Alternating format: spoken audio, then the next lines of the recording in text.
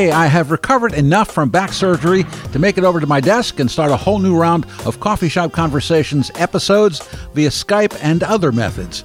I hope to be sitting in the Artichoke Cafe in another month. I said hope to. I know that today our guest is Bobby Smith, X-Ray Radio DJ, and he'll make some news about that.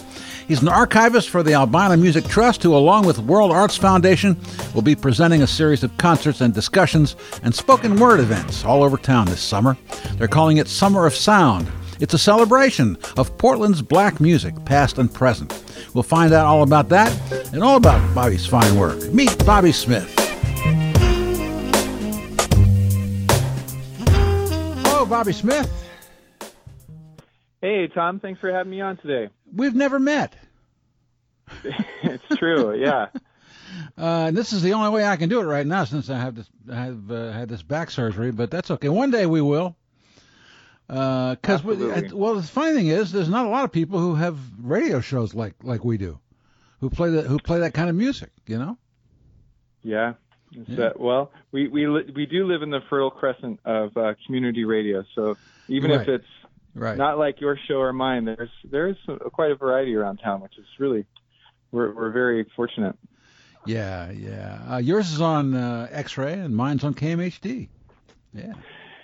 That's true, and in fact, this may be the first place I will announce this, that I am actually, after 8 years, retiring my show on X-Ray. Wow. I got to episode number 350 a couple months back, and I've been so invested in a lot of this project work we have going.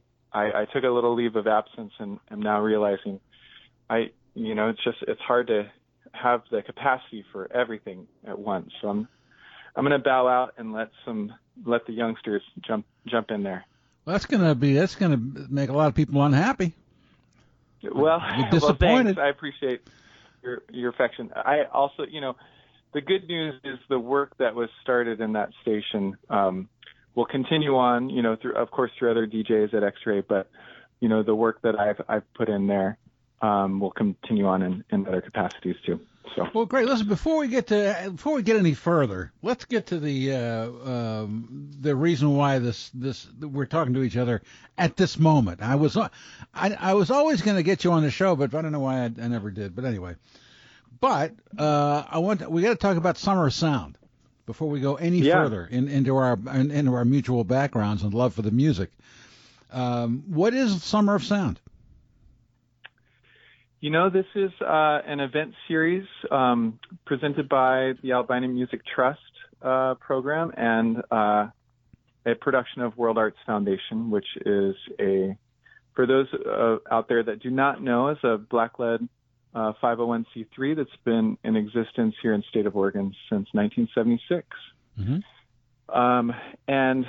Back in the early 1980s, World Arts Foundation put together a program called Time Sound in connection with the late Thera Memory, who arranged and directed a large ensemble called the Creative Jazz Orchestra, which were musicians throughout the community, some from the symphony, some from big band, others from Mount Hood Community College.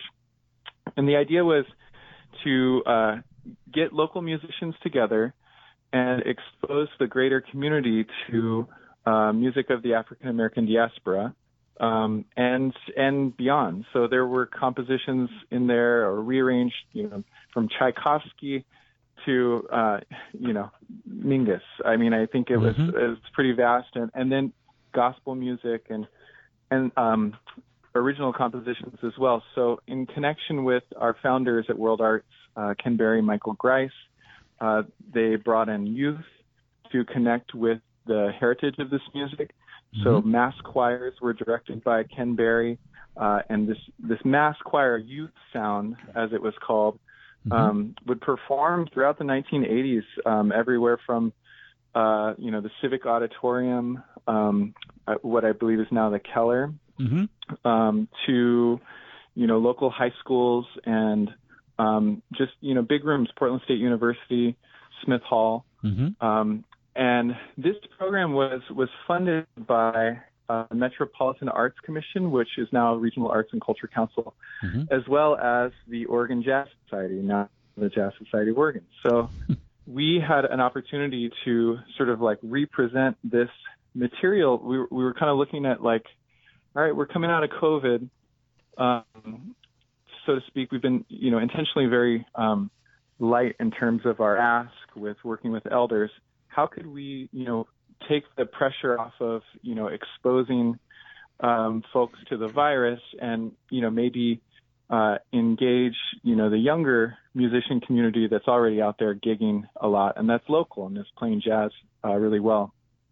So we looked to Thera Memory's American Music Program, which World Arts had a hand in launching and supporting for many years. And a number of youth musicians who came out of that program are now our band directors for this new version of Time Sound 40 years later. So Summer of Sound is sort of representative of this program that we will present first at the Cathedral Park Jazz Festival, closing out the festival July 17th. And again, presented by the City of Portland for their Summer Free-for-All series at Washington Park on August 6th. Our band directors are Charlie Brown and Damo Branch, and they both went through Thera's American Music Program. The members of the group, our core rhythm section is Charlie's band Greater Kind. We have horns. We will be presenting vocalists Lo Steele, LaRonda Steele, Arietta Ward, and Tahira Memory. And we've got some tricks up our sleeves in terms of which elders in our cast of musicians that we work with from the community that will also be a part of that program. So that's the concert piece and the long version. The satellite programs that are incorporated into Summer of Sound are, one is called Soul Conversation, and it's a live oral history panel that will happen at the Alberta House, which is on 23rd and Alberta. It's a beautiful space. It used to be called Saramon House. It was a Baptist church, and they've really just activated this building into an art center of its own. It has sort of a salon kind of vibe. There are paintings of Vanport inside. Lovely building put together by artistic director Vin Chambry and the Vanport Mosaic Project, Lara Loforti. We are putting this event together with elders Paul Knowles, Sr., a.k.a. the Mayor of Albina, Ken Berry, J.W. Friday, Norman Sylvester, Jenny Beasley. I think I got everyone. And they will be speaking on the legacy of the Albina community that evening. We will also, that event will conclude with a live set from Charlie Brown and his trio. So that's July 14th at Alberta House. And our last, or one of our other events is what's called Wall to Wall Soul. And it is the opening for a permanent art installation in Clyde's Prime Rib. We have long, partnered with Clyde's. It's, truly one of the last vestiges for elder albino musicians to be seen and to be heard every weekend. Ron Steen has been leading a jam there every Sunday night for roughly 15 years. And a lot of the musicians that are playing on the records that we have released, play there every weekend. So we partnered with Clyde's to curate a selection of archival poster art, photography, and newsprint throughout the building. So currently beginning to frame a lot of this material, which will be presented in the venue's lounge as well as in a special private dining space. And, it's representative of the community. You'll see the faces of folks like, Shirley Nanette or Linda Hornbuckle, the groups like Slickophonic or the legendary Beyonds will just be throughout the venue and beyond. We have photography of, diverse backgrounds as well, such as folks like Jim Pepper or some of the Latin bands in the 70s like Ayla and Obo Adi's groups. as well as Upepo. So it's kind of a range of material that represents jazz in a greater sense.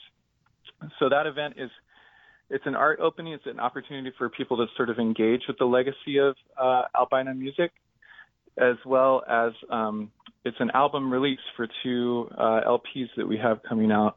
One by the group Lights Out, which was a 1980 era fusion band turned funk band that featured Grammy-nominated Andy Stokes. Ooh. It featured Greg Dalton, a.k.a. G-Mac, who went on to play with everyone from Brandy to En Vogue to Kamasi Washington and Tupac. He is just an incredible session musician in Los Angeles.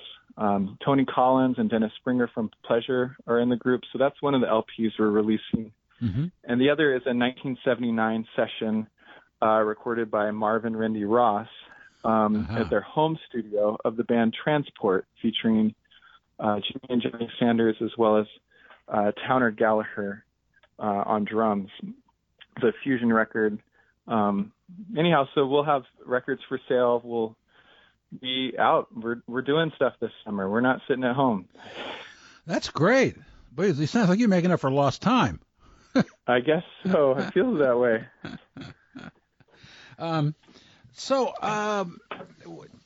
Explain to people exactly what the Albino Music Trust is, in case they don't know. Yeah.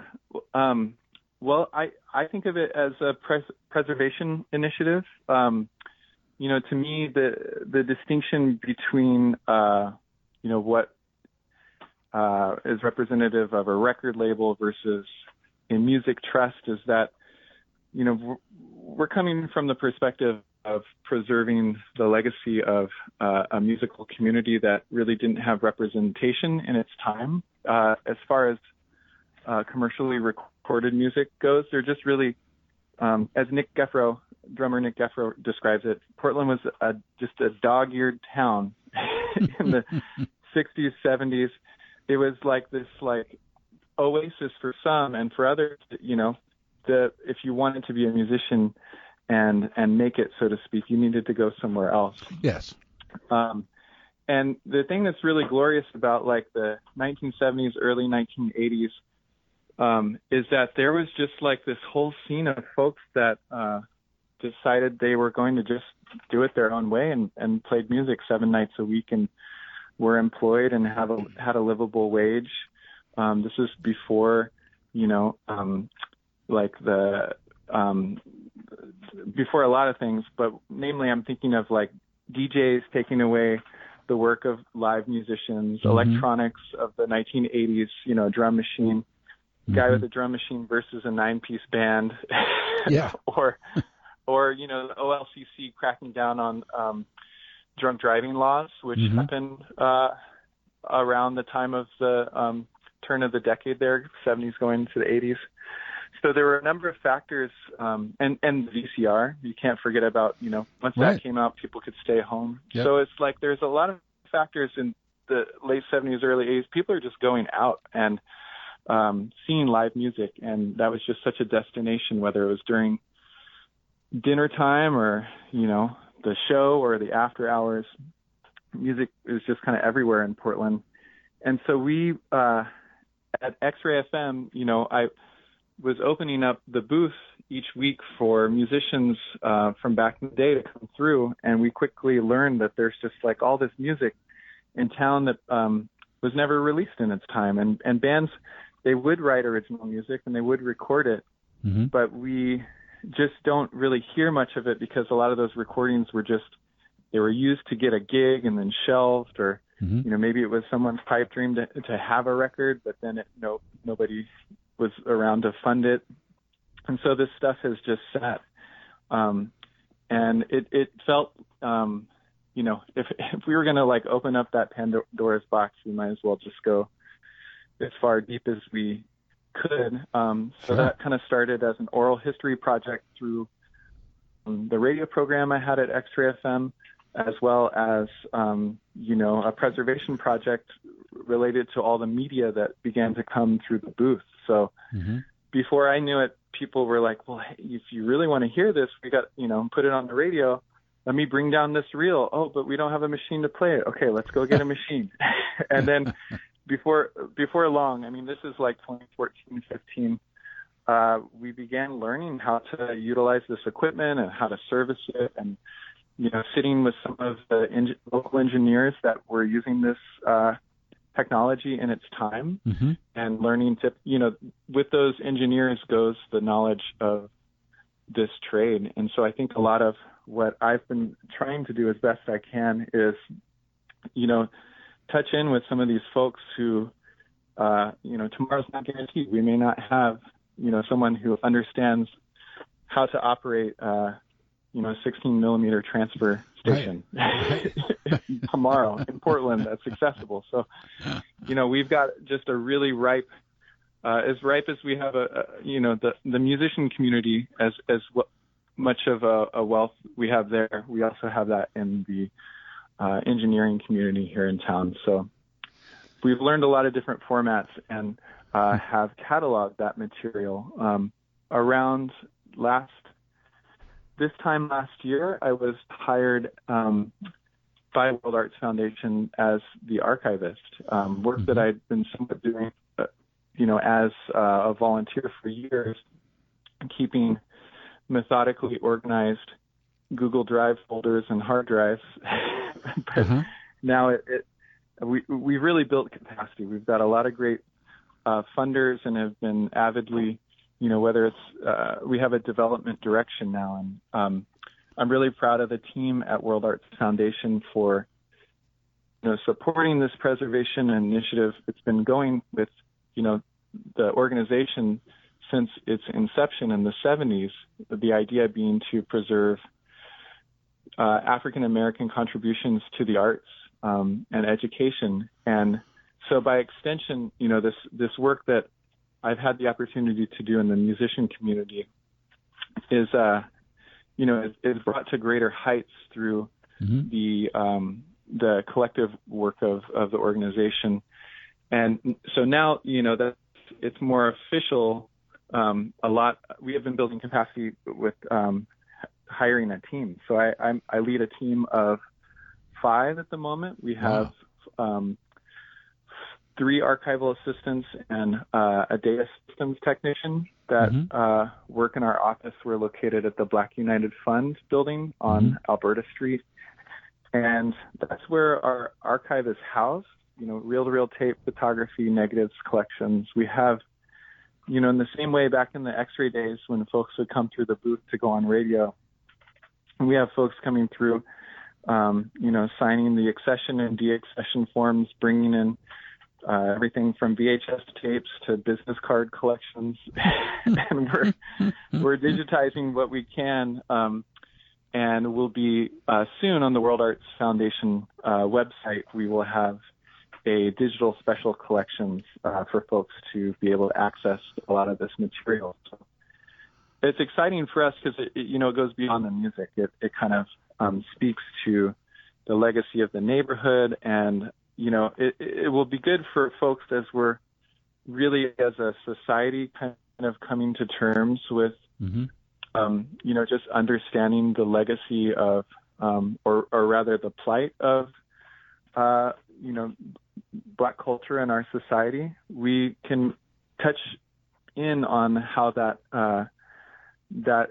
experience in Portland has impacted so many, and where it has begun systemically, starting with civic disinvestment in neighborhoods and redlining, all the way to police brutality and gentrification, and really the erasure of a community that was thriving in Albina in the mid to late 20th century.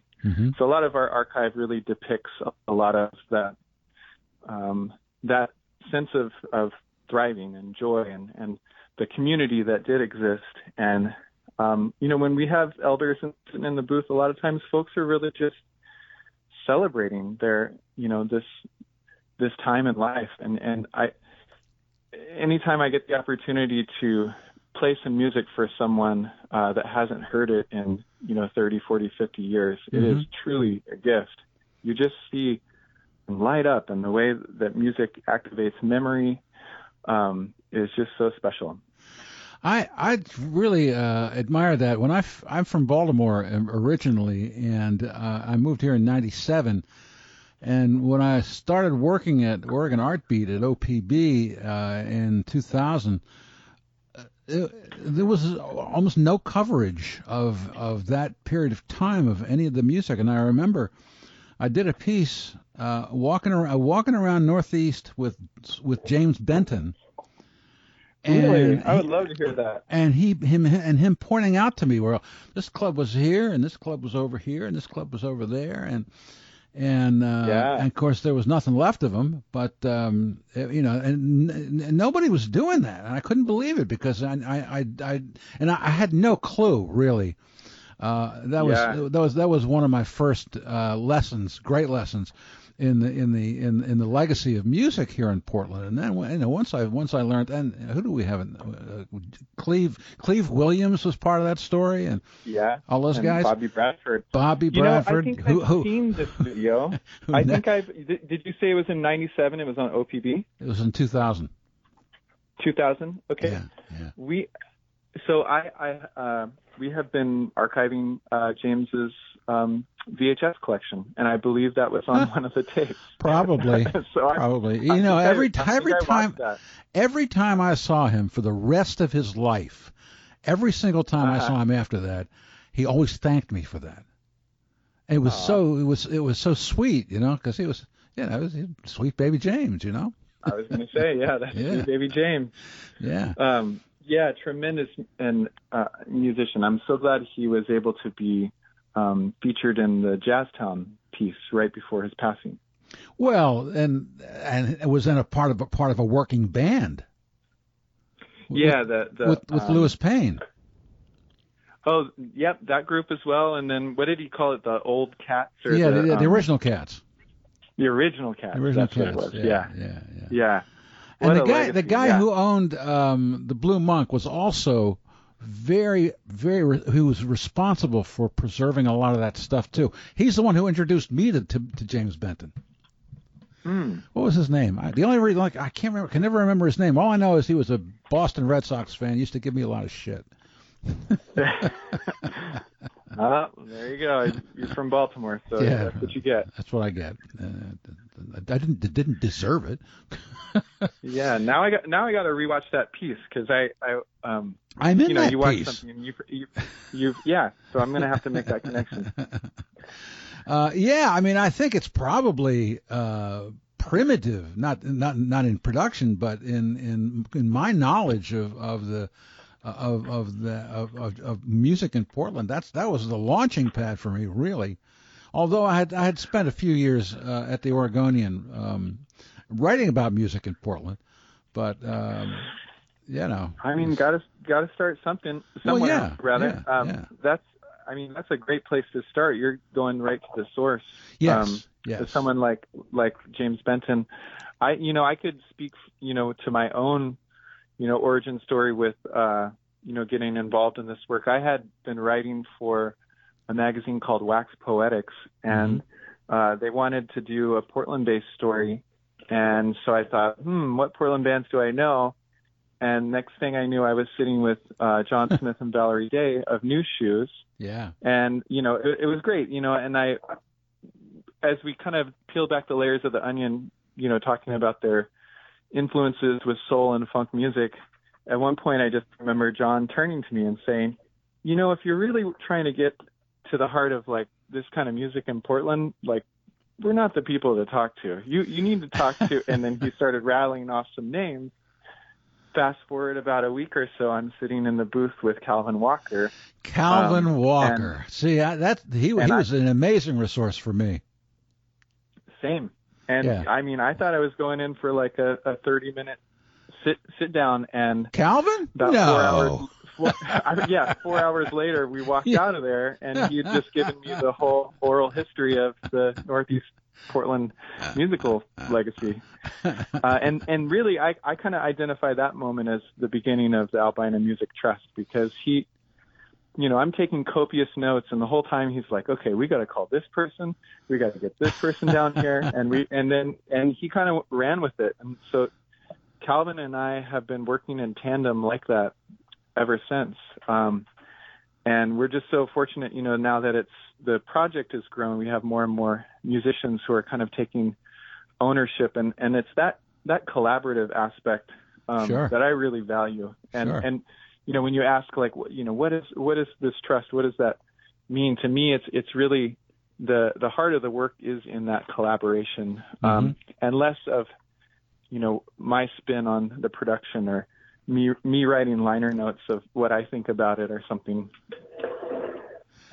Yeah. I first met Calvin when I was at KMHD when it was at Mount Hood. Oh yeah. Yeah. The development director, right, and that was about 13 years ago or so. God, I've been on that long. I guess I have. And it was you didn't have to say anything. You just sit there and let him talk. It's fabulous, Well, who is now back in the community radio business is Calvin Walker. Has joined the board of X-Ray FM. Oh, good. Yeah, good. So that's part of something we left behind there. Excellent. But that's great. I should also speak to the deepening relationship that we have going forward with X-Ray, which is exciting, as we've really tried to double down with doing oral history work and just gathering folks together. X-Ray has really invested in donating equipment like microphones and film cameras for documentation. It's in the production of a weekly show, as you well know, that it's like so time consuming. So at this rate, running a team of 5 and thinking on all the to do it was sort of like, all right, X-Ray, let's have let's formalize this in a different way. That's great. Do you think you'll miss it? I already do. I mean, there are some Fridays that roll around, and I get the itch, and I'm like, oh yeah, I could be playing some records right now, or I could be sitting in the booth with one of these folks that I love. But it's not like that every other Fridays. I'm like, I'm wiped. I just worked 60 hours this week, and I am ready to like take a pillow. So you can't predict that until it happens. So. Yeah, of course. While I've got Oregon Music News, of course, which is still going, which seems to have a life of its own, no matter what I do or don't do. So that's still happening, of course. But to tell you the truth, during the whole pandemic, it was the radio show that kept me going. Yeah. Absolutely. That's awesome. I mean, I'm glad to hear it, because you all are programming from home with KMHD. Is that correct? Yep. Well, yes. Yeah. I mean, that it's. I believe that's going to change somewhat, but yes, the answer is yes. Awesome. Yeah. I mean, I could say the same. Like Friday evening would roll around, and we could they rigged it up through X-Ray where we could go live from home. Oh, that's nice. So I have like a little turntable set up and a condenser mic here, and so I would just plug into the app, and I'd be like hanging around with a cup of tea and my toe socks on, just playing some music, and it was amazing. My cat's hanging out.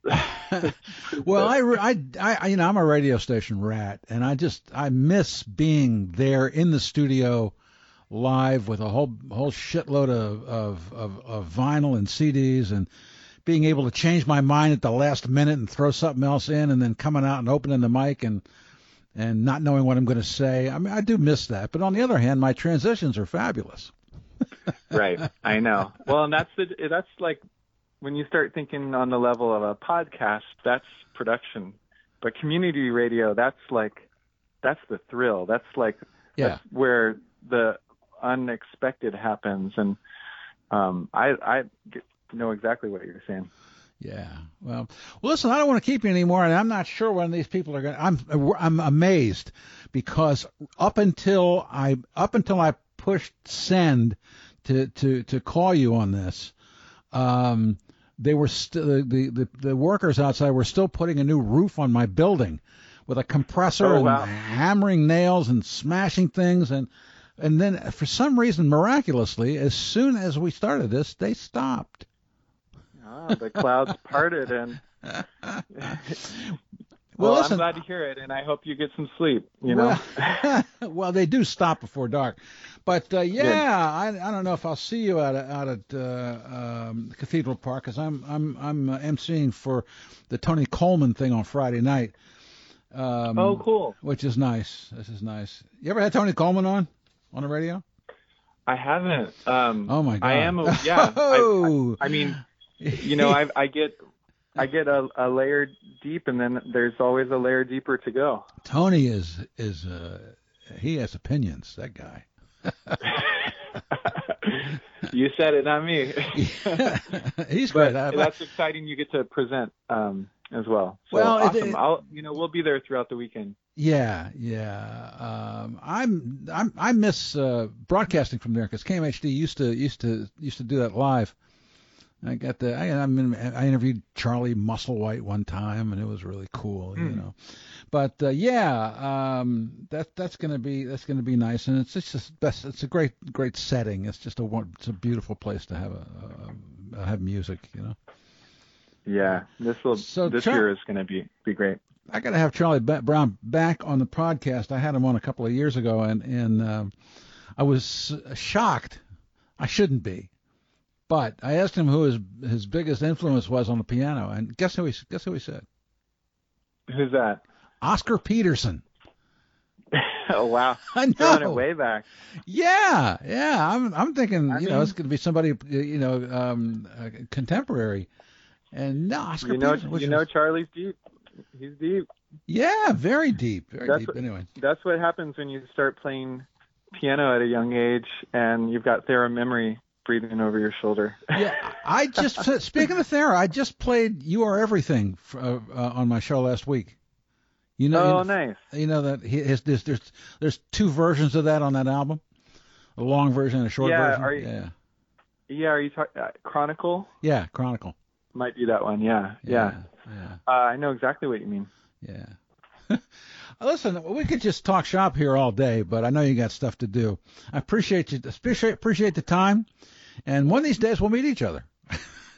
Yeah, how about that? Just say the word, Tom. I appreciate you reaching out. Thanks for your time today. And like we always do at the end of these things, when we say, that's entertainment.